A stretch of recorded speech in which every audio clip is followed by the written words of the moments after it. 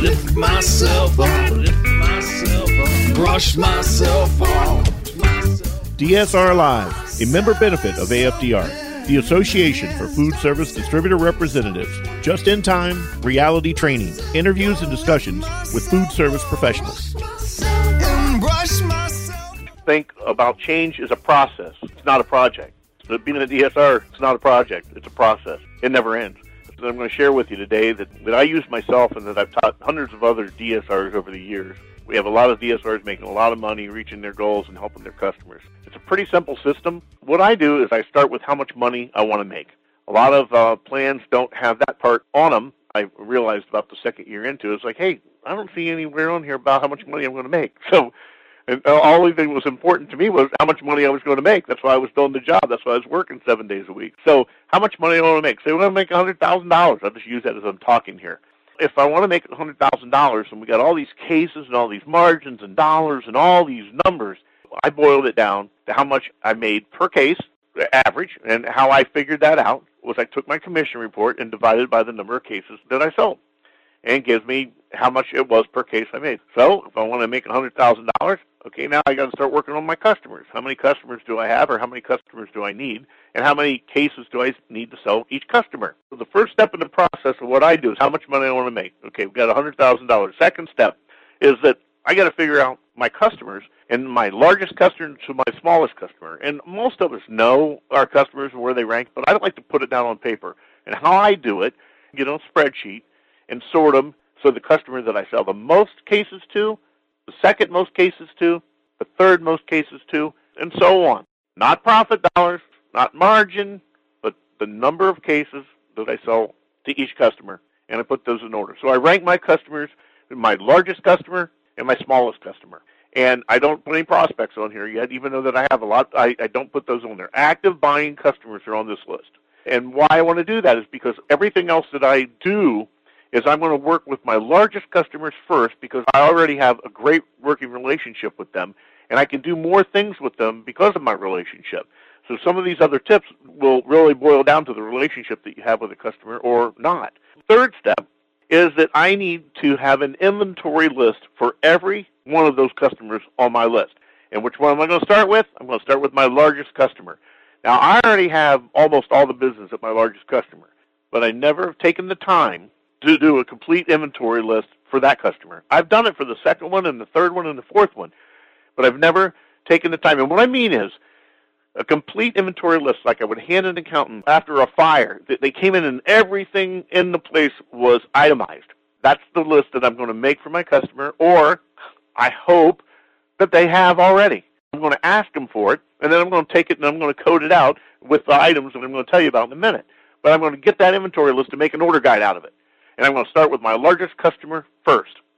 Now that I've got order guides, and I might only have them for my top 3 customers because that's all the time that I had. That's better than not having it at all. And but it's a process. Remember, you're working on it. And maybe by the end of the year, you'll get all of your customers. As long as you're working on the process is the main thing in all of this that I'm telling you.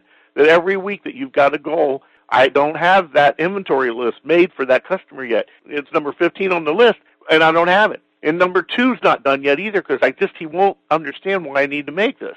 Doesn't matter. You're always working on the process. So keep at it until you have them all. The fourth step is I want to get a top 200 list from my company. You might have to get with your boss. You might have to do some planning. Tell them why you want it. Why I want this top 200 list, boss, is so that I know what our company is best at. And I want this list sorted in descending case order. So the product that we sell the most of, the second most of, third most of, fourth, and so on. 200 of them. Take out the proprietary items, anything I'm not allowed to sell, and I want all the rest of them. Because those items are what your company is best at. I want to make sure that I'm selling those. And if they're on that list, I promise you that you are the best at that product in your market. So you need to start learning those products. You need to know those products. And we've talked about this on the show many times. But that list is really important. If you have a hard time getting that list because they don't understand what you're going to use it for, explain it to them or let them listen to this recording and maybe it'll make more sense to them. Because you can't just go in and ask for it and they're like, what do you want that for? Explain it to them because I want to know what we're best at. Your margins will be better. You're out of stock less often. You're best at it in that market, and it must work really good on a lot of different menus, or it wouldn't be on that list.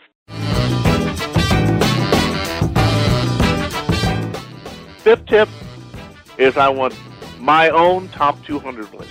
Everything that I've sold in the last 12 months, and I want this list sorted the same way we sorted the company list in descending case order. So DSR Dave number 49, here's what he sold the most of, 5/16 Lamb Weston Stealth Fry, whatever. Go right in second, third, fourth, fifth, all the way down to the top 200 that I sold all of those customers on that list. I want to compare my list to the company's top 200 list and work on the gap. Why am I not selling that ham? Why am I not selling that French fry that's on the company's list? I'm selling a whole bunch of these other brands or whatever. It might be a brand you love.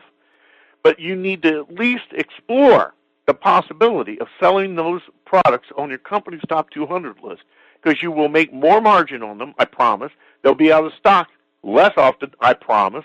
And they must work on a lot of different menus, I promise, or they would not be on the company's top 200 list. And when you combine all 5 of these tips, the goal is to sell more to the customers you already have. You know how much money you make per case average.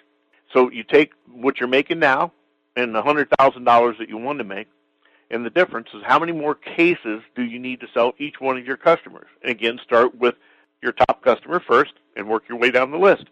So you should have a goal every day of how many cases you need to sell each one of your customers. So if you're selling 35 cases to your top customer per delivery, and you should be selling 55 cases, and you need to know what cases you need to work on from their inventory list and your sales history of what you're selling them. All the margins and all that other stuff will take care of itself. So you're not selling chemicals, you're not selling produce, you're not selling center of the plate because you're not comfortable with those or because they buy them from another company. That's your target. That's your mission. And what product are you going to take into them?